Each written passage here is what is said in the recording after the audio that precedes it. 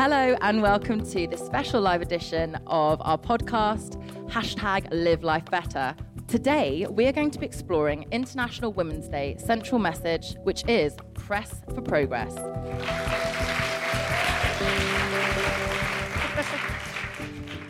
So today is all about you and all of us women. So we're very pleased that you're here to join us. This is a pop-up shop, and it's called the Like a Woman Bookshop. And I think it's in the most amazing location here in East London. We'll be focusing on what good business looks like for a woman in the 21st century. We'll have lots of tips from these guys here.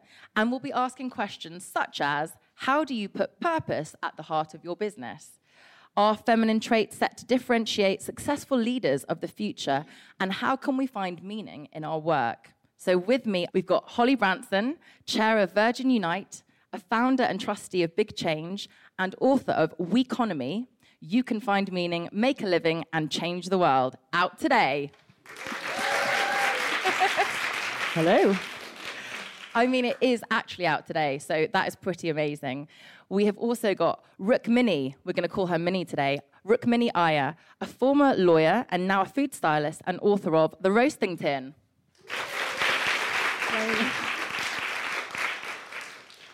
And also Alice Olland, author and co-founder of Step Up, the new go-to commentators on women's careers. And me, Melissa Hemsley, I'm a mental health ambassador and I'm a cookbook author. Right, so let's get started. Holly, tell us about your book, Weeconomy. So the Weeconomy is about a way of doing business where both profit and purpose balance each other, as opposed to the more traditional way of doing business, which was solely about making a profit and maximizing shareholder returns. By purpose, we mean that companies need to be doing all that they can, as opposed to the least they can get away with when it comes to all areas of their business. They need to be doing the right thing for their employees and giving them wonderful employee benefits. They need to be doing the right thing for their customers and giving them good consumer choices. They need to be giving back to their local communities. They need to be thinking about their supply chains, and they need to be thinking about the world as a whole. So we feel that all businesses should be thinking about this when every decision they make, and that's what we've been writing about in the book. And I wrote it with two other authors, because we come from three different areas, myself from business, Mark's from social enterprise, and Craig's from charity, and we felt that bringing all those three different perspectives together was really useful, because there's no books out there that are looking at the three perspectives yet. So this is the new business Bible. I would like to say so, yes. And you heard it here first. Yeah, it's for anyone that wants to find meaning, make a living, and change the world. Is that anyone here? Me, hands up. Minnie, tell us about your journey and your new book. Oh, actually, it's out now, The Roasting Tin, but tell us about the new one coming too. So I'm a food stylist and a cookbook author, but I used to be a lawyer, which was quite a different sort of job and a different atmosphere altogether. And I sort of realised while I was doing that the only thing I consistently loved, I'd come home in the evening, I would just cook. And eventually I thought, do you know what, I should do this all the time. I shouldn't just be doing my 9 to whenever and not really enjoying it when this is the other thing I love. So I went to cookery school and worked in a restaurant for a bit, and then came down to London, started styling, and eventually pestered people to get them to let me write a cookbook. I love that you said pestered. Oh, of course. I think if anyone's written a book, you know that there is a lot of pestering. It looks like it sort of just lands shiny on the shelves, but you've become an expert at pestering. Alice, tell us about your book and why you think it's so important for women in particular to think about how they fulfill their work and career potential. Well, just to be fair to my partner, Fenella, I did not write my book on my own. I co-authored it with my old friend and now business partner, Fenella Mel Fine. We wrote this book with a couple of ambitions. One of them was to talk about success and to help women redefine their success. What we feel passionately about is that change has to come from the top and the bottom. So society needs to make massive changes, and I think that's one of the reasons we're all here today, and this conversation is getting louder and louder. But another way to force change and work in a more equal society and also to fulfill ourselves as women is to work in a way that is true to who we are. So what we say is that we're pushing for equality but not for sameness. And so our book is all around supporting women specifically to work in a way that is right and natural for them and not in a way that is trying to mimic the way that men do things. We can borrow from the way that men do things because they do some things brilliantly, and we definitely don't pit men against women. That is not what we do, but we look at how women can forge their careers ahead. I like to think we can borrow tips and then make them better. Yeah, exactly. The most successful person in the office, apparently, is the woman who stays true to her femininity but who borrows from the more masculine way of doing things. Yeah. Strong but soft at the same time. So let's talk about where we are right here, right now in 2018. International Women's Day, central message this year is to press for progress. It's all about turning momentum from recent campaigns right into impact. So we're going to talk about what the benefits for society are if we keep up that pressure and drive change forward. I'll start off with you, Holly. How important is gender equality in a healthy and happy business? Well, I think we all know the answer to that one. It is absolutely vital. You need to have a difference of perspectives in all areas of business. And actually, it doesn't just revolve around gender. There's so many other areas that we've got to make sure we get the equality right, whether it's race, age, disability. There's just so many different things that we've got to make sure that businesses are looking at, because if we just focus on gender, in 5 years' time, we could look back and realise we've missed a trick. There is so much going on at the moment around gender, which is absolutely fantastic, and we should pull in all the other areas as well. And so it's all about having a diverse room, diverse people making decisions. And so if you can get that equality right, it's absolutely vital. Minnie, how do we ensure the calls for change are completely inclusive and reflect the needs of all women out there? I think it's about women, but it's also about opportunity. For example, I mean, we all do such interesting jobs, and none of the things that we do are things that are taught in schools. Whether you've gone to an independent school, whether you've gone to a state school, it's not on the curriculum. You know, starting your own business is not something you're told about. You're not told how to fill in a tax return. You don't get people in to talk who do things other, you know, if you're at my school, we had lawyers in, we had bankers in, you had people come and give you a little one-on-one chats about that, which was great, but it was parent organised. And if you're at a school where you don't have that, and you certainly don't have the sort of diverse, interesting range of jobs. I mean, in my field, you know, you've got photographers, art directors, editors. There's so many different people who you come into contact with, and you think, how did you get into this? Because I bet no one ever told you when you were 16 or 17 that you could do this. What did you want to be when you were younger? I wanted to be a vet when I was 11, but then I had a bad science teacher, so that never quite happened. So I just didn't really know what I wanted to do, but I knew I loved English literature and I loved writing, so I think the other thing is also making people realise that you're not stuck in one career. Yeah. I actually trained as a doctor, and that was my passion. That's what I wanted to do. And life took me on a different course. And I think people need to realise it doesn't matter. You shouldn't feel like you failed if you have to change career. And there are so many choices out there now, and I think we really need to shout about the different choices. I actually went to a school in Dubai 3 days ago, and I wanted to be a doctor when I was growing up, really, really badly, really wanted to be a doctor. And I went in and said, you know, I wanted to be a doctor, and now I'm not a doctor, I'm a cookbook author, and you don't have to be a doctor if you don't want to be. And then as I was leaving, I was like, oh, so what does everyone's parents do? They were like, they're all doctors. Alice, what did you want to be when you were younger? Well, see, my career has been slightly different because what I've done is haven't necessarily changed as kind of blended my career. So I always loved fashion because I had an amazingly glamorous grandmother, so I just aspired to be like her, and I thought that was the only career I could ever work in. And I also love writing, like you, Minnie. So I became a fashion journalist, and I kind of set myself... In fact, I found this notebook recently that had like my 5-year plan, which was really organised for me when I was 18, I thought, and obviously told where I would end up. And it was to work at a national as a fashion journalist, which I did do through lots of free work, which we can talk about later. And then, like Holly, yeah, my life kind of took a different route. And now I'm able to blend my kind of passion for fashion, which I still write about, with Step Up and talking about careers and being a woman in the kind of careers conversation. I like that, actually, because when I'm following you on social media, there'll be a picture of some unbelievably amazing shoes. Have you all seen Alice's shoes today? They're insane. But then the caption will be all about something super interesting about business. But that's what. So that was our my point. attention was caught. So our point was at the beginning was, why is the kind of conversation around women's careers stuck in a dreary boardroom? Like, why can't we talk about careers in the same way that we talk about food and wellness and all the other things that we talk about and look at in an aspirational way? So that's what we try and do, is add style to careers, because we all love our jobs, or most of us do, so why not kind of enjoy them? Absolutely. And while I still got you, success. What is your definition of success, and how has it changed or blended? Or tell us a bit about how you... Big question, Mel. Big question. From shoes to success. Well, I used to define...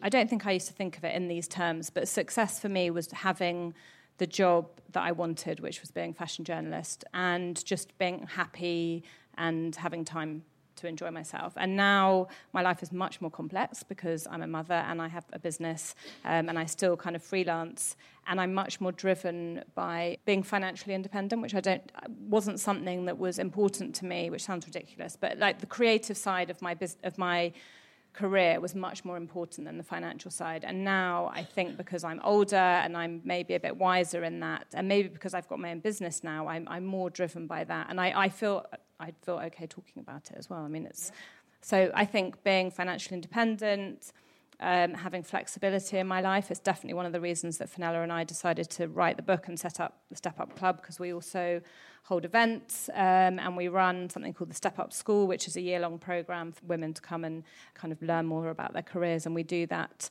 partly so that we can be flexible ourselves, and to also create communities of women. That's really important to me. And being in a room of other inspired and inspiring women is a really powerful thing. Yeah, and it's not competitive. That's the other thing I wanted to just talk to you about, Holly, is I know I've been asked questions before that have a hint or an undertone of competitiveness, that I don't hear men necessarily getting asked all the time. Holly, your definition of success? So success to me means all areas of my life being happy and meaningful. So not just work, like absolutely brilliant if I can get the meaning out of work, but I also want to make sure that I'm healthy. I want to make sure that I'm spending time with my family. So it's finding that work-life balance that's like really right for me. But when I was younger, success was spending all the time in the office or all the time in the hospital. And I've realized actually you need to look after yourself as well. Are we all here because we're looking after ourselves? I feel like this, for me, is about my self-love, self-care, self-interest is coming to things like this. And I remember growing up, it was nailing GCSEs, nailing A-levels, getting the right university, finding that job. If you deviated, you had to really prove yourself. I found that anyway, because I didn't go to university. And after promising my mum I'd be a doctor, I thought, God, I really must succeed, or my mum will be disappointed.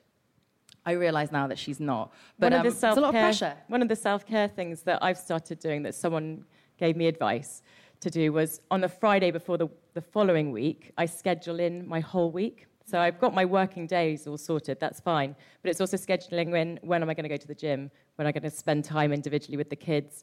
And then it actually means you make it happen. So before that, I would always think, I'd go to the gym on Tuesday. But now I actually put it in the diary. I go to the gym on Tuesday.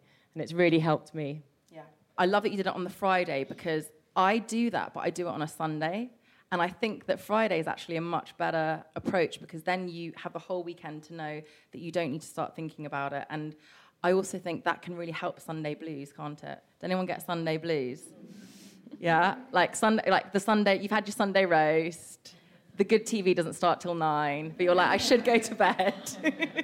That's a really good tip. I know you've got tons of tips like this. Minnie, tell us about your definition of success, because you've told us that you were a lawyer, which is your parents must have loved it, your school must have loved it, and then what happened? Now you're super successful in this. Well, thank you. That's very kind.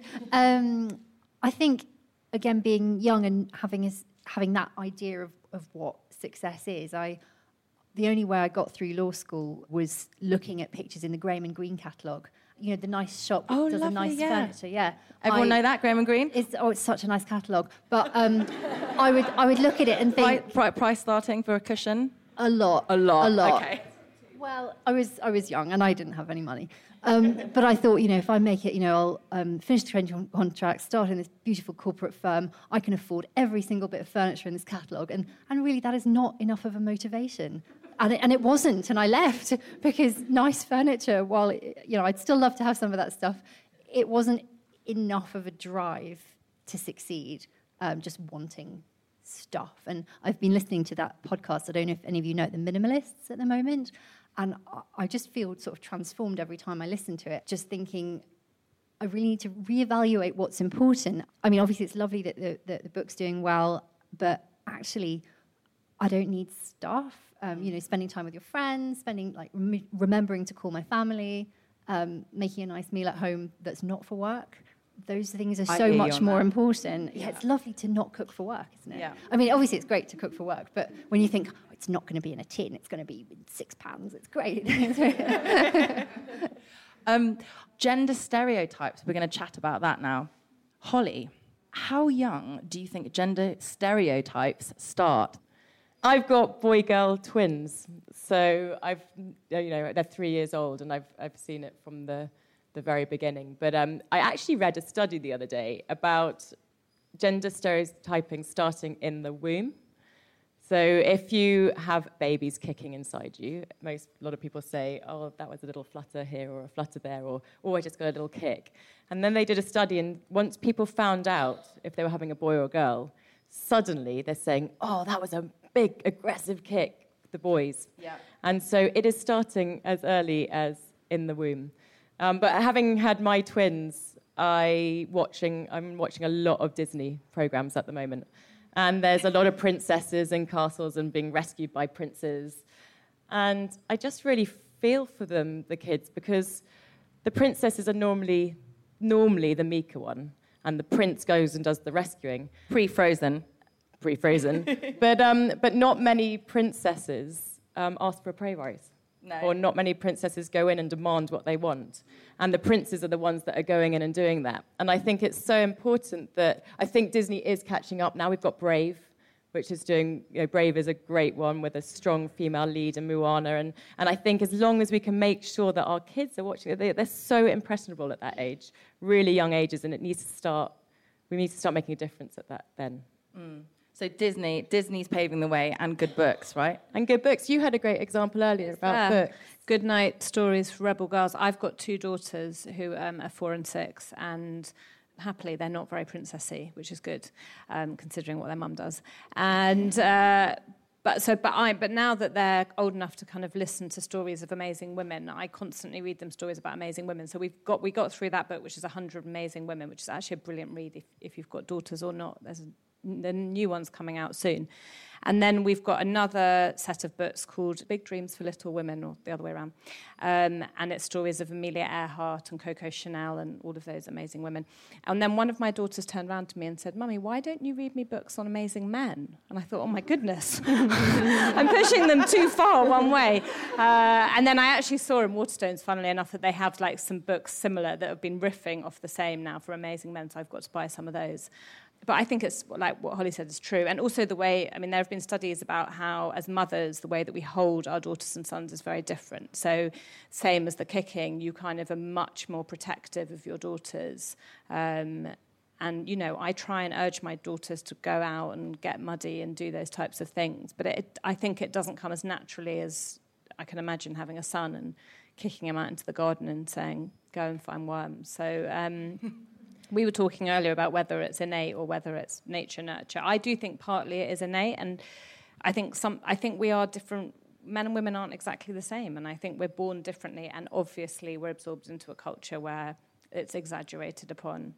But men and women are different beings, and we should celebrate ourselves as women as unique and men as unique too.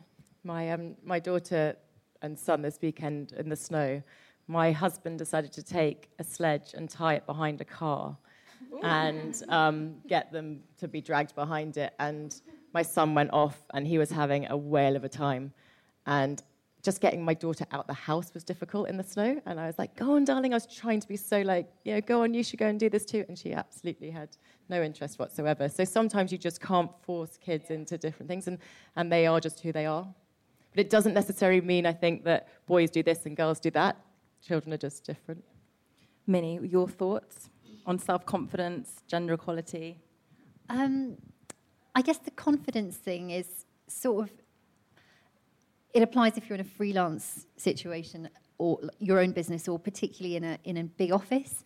If I think about my confidence levels when I worked in a law firm and how easily they could be squashed by that certain sort of male partner, he sort of looks down his nose at you, and you're just like, you wouldn't treat a boy trainee like this. And you see that sort of person who won't be kicked out because that's how they treat everyone, but they're very high up, they're a rainmaker. And I think that can erode people's confidence to be, like, as a woman, it can just make you think, like, oh, do you know what? Oh, I'm not actually worth as much. As a freelancer, obviously, confidence is just linked to yourself. You think, oh, if I mess up this job, no one else is going to ever employ me again, and that sort of thing. But I guess that's something to work on personally, but there's no one actually making you feel like that, which can happen in sort of toxic workplaces. Alice, what advice do you give if people are working in an office?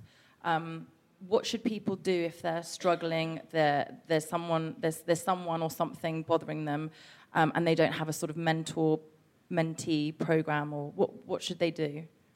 Well, I think, the kind of practical advice is go to your line manager and be as vocal as you can about it, and speak to somebody who's maybe in a position of power who can help you. I think also in terms of confidence, it's having that confidence, depending on what, look, you can be the first rung on the ladder and a woman, but you still have something unique that other people don't have. And I think it's kind of honing in on that and using that to your advantage. And so if you're being discriminated against for something else, is to counteract that with what you do have. And, you can't, everyone has to start at the beginning. It's like learner drivers. Everyone has to be a learner driver.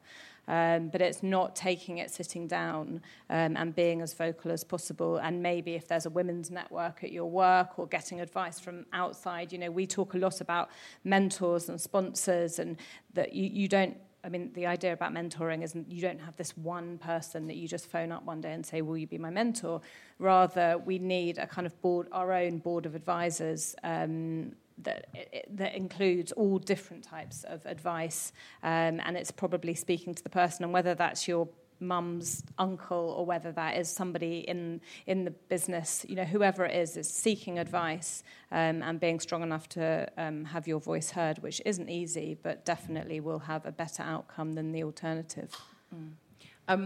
On the subject of mentors, I'm just giggling because Alice and I have talked about this before. I've got mentors and they don't even know they're my mentors. But in my head, I'm like, they're my mentors. And you know how people would say, what would Jesus do? I think about what they would do. So say one of them's called, I don't know, Beyonce. Beyonce's not my mentor. And I think I physically sit there and I close my eyes and I think about what they would do. And another thing I love is... shows like Desert Island Discs, for example. I'll often have them on in the background when I'm troubleshooting something. And often when you hear super strong stories of people overcoming, as they talk about in Desert Island Discs, it might not be a business issue. It could be being terribly sick or losing someone. It is amazing how when you start to really realize everybody goes through it and that we all self-doubt constantly, and that actually listening to other people's stories can really strengthen us, even if they're nothing to do with what we're worrying about. Anyway, enough about me. Your top tips for when you're feeling, like you've got some self-doubt, or you're feeling a bit confidence crushed, or something goes wrong at work. What do you do as yourself? I'm not sure if there's something that you would recommend, Alice, but for me, I fake it. I internally recommend it. Good, because it's something Confirmed, faking it. I do, and it was actually something that I really started doing when I came back from maternity leave. My confidence was rock bottom after maternity leave, and I'm in a family business, and Did you expect it to be? No, I really didn't. And even going into meetings, when you have to go around the room and say your name and what you do, I was petrified. I used to do stuff like this beforehand. I used to talk in front of people, and I was absolutely petrified, and until I'd be shaking, but I was like, Holly, just fake it. And I don't think anyone noticed that I was petrified. And it worked, and I really did I'd be confident, and I'd fake it, and it made me feel so much better. And I still do it now. I was faking it earlier when I came on. We all went and put some lipstick on. We all just went, okay, so we went over what we were talking about, and then we're like, let's go and put some lipstick on, and then we had a nice chat. True. And Minnie, what's your, again, I totally hear you on the whole freelancing thing, bring out a cookbook. Well, I'm definitely going to try the faking it, because every job I go to, if you're styling, you go to a new studio, sometimes it's a photographer you don't know, and I just turn up and think, this is going to be, like, it's going to go so terribly. And I need to stop. I just need to, I'm going to ace this. I think the little internal pep talk would help. But if it's a kind of at-home meltdown, I generally call my best friend Emma, who is here, or my sister, or... Where's Emma? Emma's just there. Hello. I sort of still need someone else to help talk me out of my spiral of doom. And I would quite like to learn how to sort of get myself out of it. It's a work in progress. Millions of people have lost weight with personalized plans from Noom. Like Evan, who can't stand salads and still lost 50 pounds. Salads generally for most people are the easy button, right? For me, that wasn't an option. I never really was a salad guy. That's just not who I am. But Noom worked for me. Get your personalized plan today at Noom.com. Real Noom user compensated to provide their story. In 4 weeks, the typical Noom user can expect to lose 1 to 2 pounds per week. Individual results may vary. Say hello to a new era of mental health care. Cerebral is here to help you achieve your mental wellness goals with professional therapy and medication management support. 100% online. You'll experience the all-new Cerebral Way, an innovative approach to mental wellness designed around you. You'll get a personalized treatment plan from a therapist, prescriber, or both in a safe and judgment-free space. Your Cerebral therapist or prescriber will outline a customized plan with clear milestones along the way, so you can get to feeling your best. With Cerebral, you're not alone in your mental health journey. We're here to empower you to live a fulfilling life. So take that first step towards a brighter future and sign up today at Cerebral.com/podcast and use code ACAST to get 15% off your first month. Offer only valid on monthly plans. Other exclusions may apply. Offer ends July 31st, 2024. See site for details. Join us today during the Jeep Celebration event. Right now, get 20% below MSRP for an average of $15,178 under MSRP on the purchase of a 2023 Jeep Grand Cherokee Overland 4xE or Summit 4xE. Not compatible with lease offers or with any other consumer incentive offers. $15,178 average based on 20% below average MSRP from all 2023 Grand Cherokee Overland 4xE and Summit 4xE models in dealer stock. Residency restrictions apply. Take retail delivery from dealer stock by 4/1. Jeep is a registered trademark. Oh, Alice, tell us a few more then while we've got you. Would we all like to hear a few more? Yeah. Well, the one that I'm thinking is a bit of a slower burn, so it's not like the one you turn to when things... I think that's what Holly said, faking it is the one to turn to when you're in the moment, because confidence is so much about how other people perceive you, and if you can fake it, then that's great. And we do it all the time. I think there's a great exercise we have in our book, and it's all about holding on to the positivity around you. So as human beings, especially as women, we tend to focus on all the negatives. So, all the positives that happen to you today are probably less secure in your mind than all the things that have gone wrong. And what happens then is that it's much easier to talk ourselves down. So that voice inside our head, that mental ticker tape we talk about a lot, ends up being really negative. Like, I can't do it. And, why did I make that mistake? And what did those people think about me? And a good way to counteract that and try and change that kind of negative belief cycle that we hold about ourselves is actually holding on to anything positive that comes our way. So, we have something called a brag file on our email files, and we literally file away any nice things that people send us on an email. So whether that's, that was a great dinner party last night, or, I read your book, and because of your book, I changed careers, or I did X, Y, and Z, and we file it away.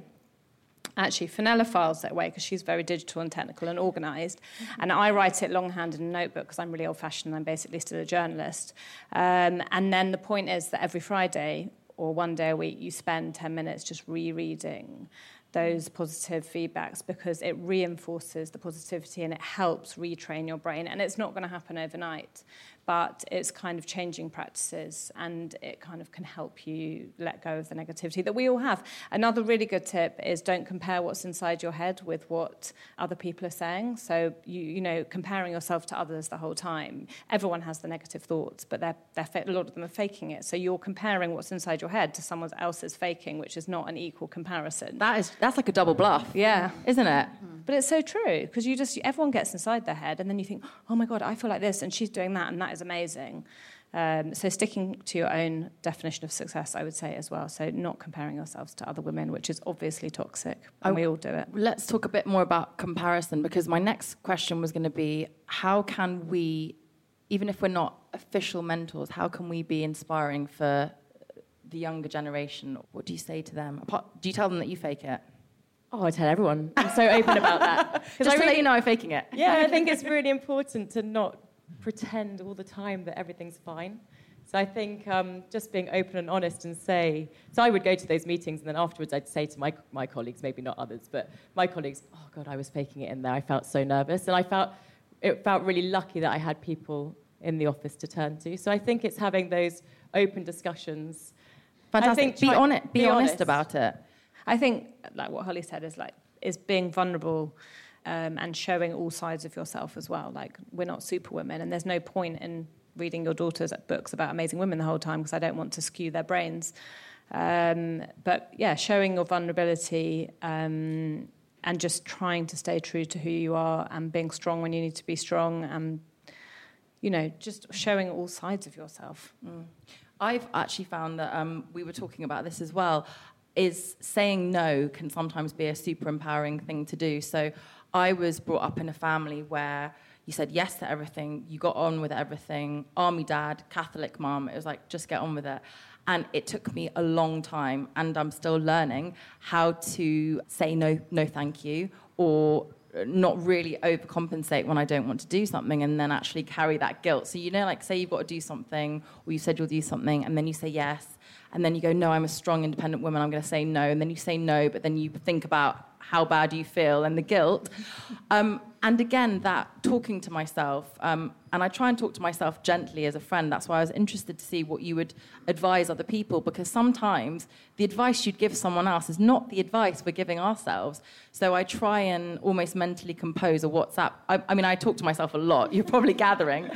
But, you know, as I say, I don't work in an office. So often you don't have that person to go on a lunch break with and chat about, you know, oh, it's all going a bit wrong today, or I'm really worried about that presentation next week. So I try and talk to myself as if I was talking to someone I loved, and it's amazing how that can also trying to accept that there are highs and lows in every day and every week, and that failure doesn't mean the end of the road, but it just means a learning process where you're going to get somewhere further. And as painful as it is when things go wrong, kind of reminding yourself and self-talking, like you're saying, Mel, that actually, you know, I'm going to look back at this and think this is a moment of change, or this is a process I need to go through, and things aren't always perfect. And you've got to tell younger girls that things are going to be hard. They might go into careers they don't want to go into. They're going to probably come across discrimination, but not just girls, boys as well. I mean, boys have other struggles that we're not talking about tonight. We could do an equally interesting panel debate about the pressures on boys and, you know, how they need to live up to certain standards that society imposes upon them. So I think it's being open and knowing that we all have a rough time, and, you know, I think life is hard and it's not perfect, but if you can stay true to who you are and work hard and know where you're going and reevaluate where you're going the whole time, that you're at least putting yourself in the best position to feel happy and fulfilled, which I think is what everyone wants in life. It was actually when I was 18 years old and I was taking my driving test. And I rang my dad so excited afterwards to tell him that I passed. And he went, oh. And I was like, well, I've passed my driving test. He was like, I really wanted you to fail. School for me was always quite easy. I passed my GCSEs. I knew I wanted to be a doctor. I knew how hard I had to work. I managed to pass my A-levels. And he was like, failure is such an important thing to have in life. And actually now, as I've got into an adult and I have failed at things have become difficult for me in areas of my life. I understand now why he wanted it. It would have been easier if I'd had my first failure at much younger, and you get used to it. And I can see why it is good for you to go through that. That's so funny. Did you mishear me? I passed. I was a bit shocked. And he actually then passed the phone to my mum and said, Holly's failed her test. And I was like, I haven't. On that subject, actually, Minnie, tell us more, because I'm just so intrigued. When you went from being a lawyer to being an amazing stylist and then having one book and now coming up to 2, what worries did you have? And how did you sort of come to terms with the complete change from being a lawyer and having that goal that you dreamed of and then going, I'm going to start again? It's kind of interesting with the what we're talking about with the failure. The bit of that sort of like quite neat narrative is that I had this amazingly good training contract with a big city firm, and I mucked it up due to all that cooking. Like, I mucked up one exam, failed by 2 marks, and they hauled me in and they were like, this isn't the standard that we expect. So they paid for all of my training, but I wasn't going to go there. It was just down the road. Anyone from the office? I just thought, oh God, my life is over. My dad was so excited. Like, my daughter's going to the best magic circle firm in the country. Like, that was, he was so made. And I was like, I have basically ruined my dad's life and my life. And I'm going to have to go and crawl into some hole of a law firm because nowhere else will take me. So it was like, literally, again, quite a decent student, hadn't really mucked up anything. And I just thought, this golden future has disappeared. But it took a few years to think again about, well, did I ever really want it? What I wanted was the success, because it's so obviously successful if you're doing something like that. But I never wanted it because I enjoyed law. So I think when I was doing this, starting out as a food stylist assistant, you're earning pennies, but you're learning all the time. You go to shoots, you meet these amazingly creative people. You're on your feet all day. You turn up. You're really tired at home. You put your feet in a bucket of water like a Victorian char lady. Smells so much, right? Oh my God, yeah, the frying and everything. But you love it, and you think, I don't care that I'm basically on subsistence. This is great. So eventually, when it came to the point of doing a book or whatever, you don't really mind. Was it the cherry? It was the cherry on the cake. Yeah, I already loved what I did, and it was just a sort of extra. Oh, I'll just do this as well. And I'm sure I still took loads of styling jobs when I should have been writing that. So it was just finally when you do what you want to do. And if it hadn't felt right, would you have gone on to the next thing? Did you say to yourself, I'm going to give it a go for this amount of time, or did you just know instantly that this is what felt right? It just felt right, but also you have to work at it. If you're freelancing, you're always politely pestering people for work. You have to invoicing. Invoicing, and you have to make it come in yourself. No one's going to give you the work to start with unless, you have to build your client list and everything like that. So I wasn't going to give up on that. At the moment, now that I'm a bit more comfortable, I think, maybe I'll do a PhD or something. But it's taken a long time from there. So, yeah. Alice, any tips for, say you have a great job, like Minnie did, or something you've worked towards, and then you just can't shake off the feeling that you need to be doing something else and you're not sure what it is. But can you ask yourself some key questions to sort of work out what it is you want to do? I think there's lots of answers to that question. I think we're living in an age where it's much easier to set something up. So if it's going from an employed job to an employed job, that's quite a strategic move where you're going to have to rely on headhunters and recruitments. Something we talk about is job crafting. So that's number one. If you're hating the job you're in, is actually trying to make that job work better for you, and you can kind of practice things out in the career you're in. So if it's that you want to have a career or a job where you're more communicative with people and you're stuck working on your own, is kind of working towards trying that out in the job that you're in would be the first piece of advice. Second piece of advice, if you want to set something up, which a lot of people who come and do Step Up School or who we meet, and it seems like a very modern thing to do, is kind of jump ship from employed to self-employed, is to set up a side hustle. It doesn't cost any money. basically, to I set love up. all the names of their things. Such Do you mind Side explaining what that hustles. is? Well, like just have something on the side.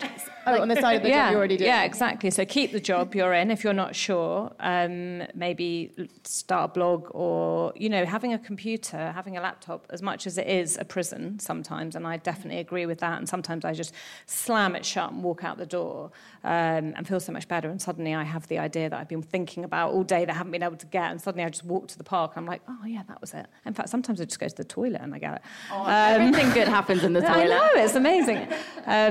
But if it is something creative that you want to do, is just try it out. You know, starting a blog or starting a small business, you can do a lot today. We're living in an age that is brilliant for an entrepreneur. So I would say try and do it on the side if you can. We just an example of this. Ernestina, who has organised this evening, I just found out this evening she makes jewellery. Side hustle. Amazing earrings. Look at her earrings, and she makes jewellery. Could you turn around? Aren't they beautiful? Yeah. Mother's Day is coming up, everyone. Yeah, makes jewellery, has a business, and has a full-time job, but I'm sure gives you wonderful satisfaction, and they're beautiful. Does anyone here have a side hustle? Oh, here they go. Here they two. Anyone else? Anyone going to start a side hustle? Yeah, I want just to call it a side hustle. I want to start something. Just say you're doing it because it sounds fantastic. Oh, that's very interesting. So this is what stages are you in? Well, I work in corporate, but I'm also a yoga teacher on the side. Amazing. It's just kind of like a small thing. Like I do it once a week. It's really nice, but it's not like a huge. Yeah, I'm thinking about maybe turning it into a bigger business and then maybe phasing out the corporate. But I'm still enjoying corporate, so I kind of want to keep doing that until I'm done. Amazing. Where's your yoga? Just for reference. South London, around Brixton, if anyone wants to go. Thank you very much. Very interesting. Should we do questions now? Have there been any hands so far? Oh, hello. A lot of the chat at the moment about gender equality is all led by women, which is brilliant. But I just wondered what you feel kind of men's role is in that conversation and what they can do to be part of that, striving for a more equal society. Yeah, so the male role is so important, and it's because, sadly, men are normally at the top of the businesses at the moment. And so they really have to take this by the horns and be the ones driving the change. And there's so much that they can do, whether it be mentoring. I don't know whether you find this, but traditionally, women in senior positions, when it comes to mentorship, end up being mentored with women. And actually, I think that the senior men should be mentored with women and to trying to pull them up the ladder. Something else that I think is really important is that men need to be promoting and supporting more women. So if they're going off to do panels, say like this, apart from this is a women's panel on International Women's Day, but if they're going off to do panels and everyone else on the panel is a white male, they should say, do you know what, I'm not going to come unless it's more diverse. That's a great one. I saw that on Twitter recently, like give up your place for someone else. Yeah, and actually if more and more men do that, then it's going to become the norm, and it's going to get, it's going to become easier, I think, for women to progress. Make the change, ask the questions, say what you want. I think that's the big thing that we're talking about today. So by day, I'm a PhD law student, but by night, well, by night and weekends, I write teenage mystery novels, and I had one come out last year. That's brilliant! Congratulations! A penguin one. Actually. Is it here? No. Why is it not here? I don't know. The shop's still open tomorrow, so let's get it in. Can we get it in for tomorrow? What are your books called? It's called The Lives of Desperate Girls. The Lives of Desperate Girls. Oh yeah. My gosh! So tell us, how did you find the time to do that? I had to move home. I studied law in the UK, and then I moved back to my hometown and to study for law conversion exams. And I was just so unhappy. I'd gone from living in London to living in my teenage bedroom. And I think I just channeled all of that frustration into writing a novel at night. Yeah. That is amazing. Yeah. Brilliant. But I actually had a question. Yeah, well, I loved it. Let's stock that book, shall we? Thank you. How do you get that right balance between being sort of authentic, but also being sort of taken seriously? Like, I was recently at a dinner party with a serious academic advisor, and I made a comment about how I watch reality TV when I'm tired, and he made a joke about how, you shouldn't admit that, that's embarrassing, no one should know that. How do you get that balance right where you want to be open to other people, but you don't want to be belittled or taken less seriously? Ooh, interesting. Was it a work dinner party type thing? Or was there... It was kind of that middle ground. It was like that getting to know you. Don't get too drunk type. Cause, yeah, you know. There's a finite amount of wine you're allowed to drink kind of thing. You're looking at me, Mel. I think you can take your cues from other people who are working around you. So maybe look one rung up if you're in a very kind of structured hierarchy and see how they present themselves, and save your wine drinking for the social evenings, because there will be. And maybe I would kind of take your cues, but also maybe don't accept that if you feel bold enough, because it's allowing those conversations, and it is a massive responsibility to turn around, but it's allowing those conversations that continue the problem that we're in, and allowing that man to speak to you in that way and make judgments on you that are kind of ill thought out and just plain wrong. I mean, you know, we all have weaknesses, and that's part of who we are. Not that reality TV is a weakness, obviously, but you know, guilty pleasures. Yeah, exactly. I would have, you know, how did you react? Did it sort of? Oh. I tried to intellectualize it. I was like, well, no, I'm just really interested in the relationships, and I'm just, you know, human beings. It's really just a sociology thing. You're good. Brilliant. You're good. Brilliant. Love it. Thank you. Any more questions? We'll do it really quickly if that's really quick. So I'm a school teacher, and last night was Parents' Evening, Year 8 options. So they're choosing their GCSEs in Year 8. They're choosing it on pathways that are dictated from what they did in Year 6. It's crazy. It's horrible. The job is all about getting success for the children, and they never have a chance to fail. So, Holly, you were talking about your driving test. And that's a great example of something that you can fail, and it doesn't really matter because you just take it again. But how can we, in schools or elsewhere in life, create opportunity for young people to learn how to fail to then be better in the future? I think it's really important, and it does have to happen at school and at a very young age. So I think it's putting kids outside their comfort zone. So getting up, public speaking. I mean, that's a good idea. It's getting much more public speaking. And if you're 5 and you trip up doing your public speaking, it's much better to learn the lesson then than as you get older. So it's all about trying to foster that growth mindset in kids from a really young age and putting them outside their comfort zone. And I think I have a friend who went to school in America. Her 5-year-old is at a school in America. And every 3 weeks she's got to get up in front of the whole school. She's 5. Every 3 weeks she gets up in front of the whole school to do a little talk. And it's just so important that stretch targets that we talk about as adults, you need to be doing it to young kids too, even though it might feel hard. And also taking the negativity out of the word failure, because we just, especially as Brits, we're so wrapped up in failure being a negative. And actually, if we can kind of flip the coin on that and say it's just part and parcel. Just really quickly, I know you're rushing to end, but I've got a brilliant story about failure. And we interviewed Elizabeth Varley, who's the co-founder of Tech Hub, which is a tech startup incubator near here.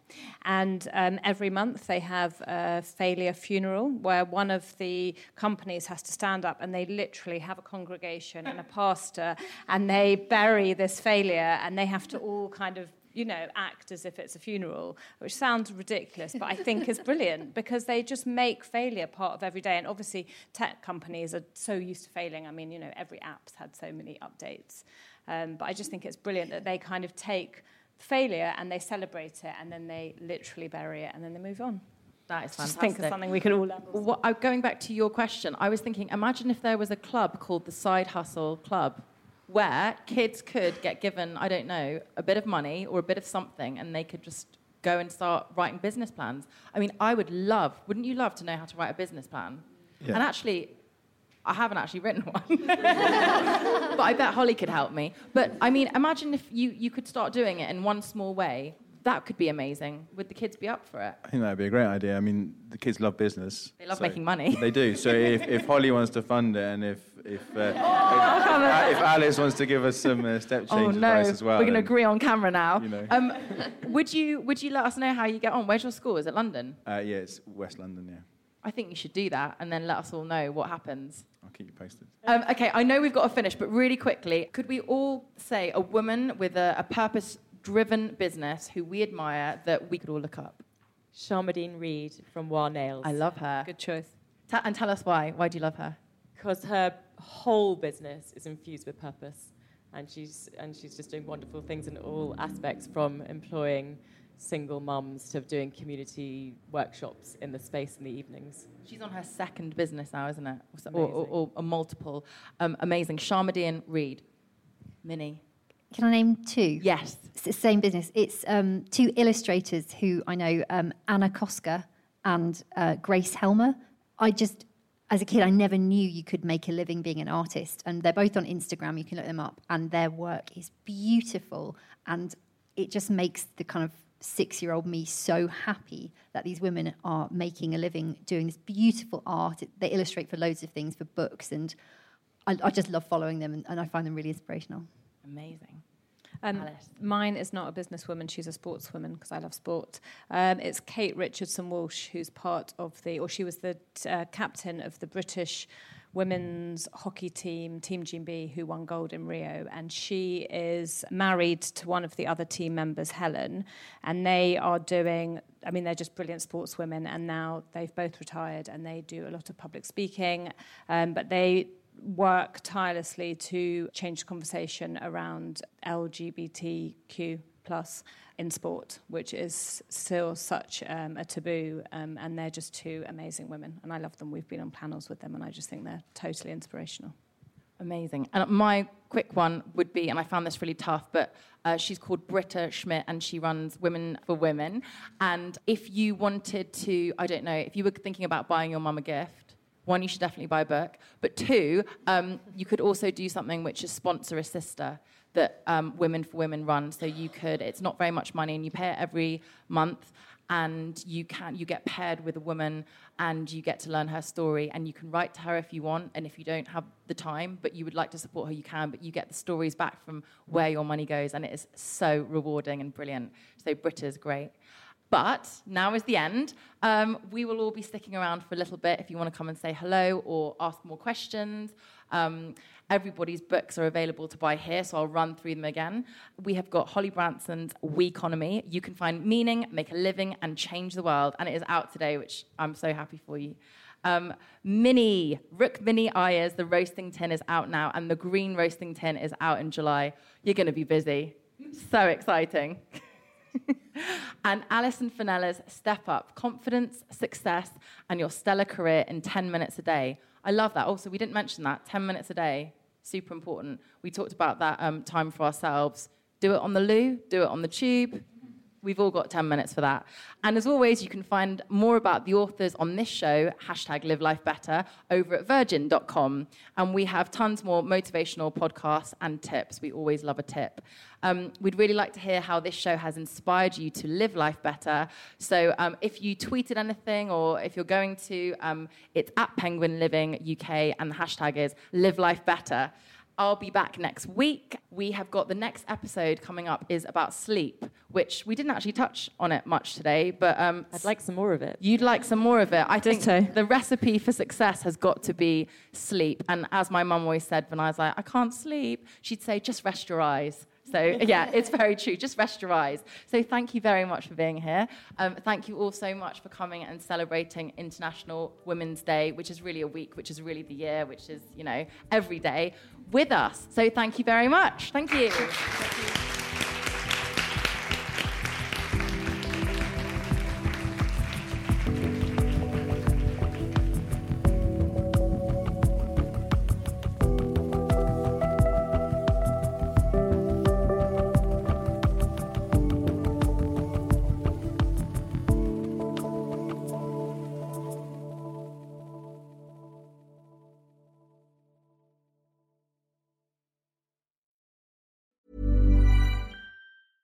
Spin your passion into a business with Shopify and break sales records with the world's best converting checkout. Let's hear that one more time. The world's best converting checkout.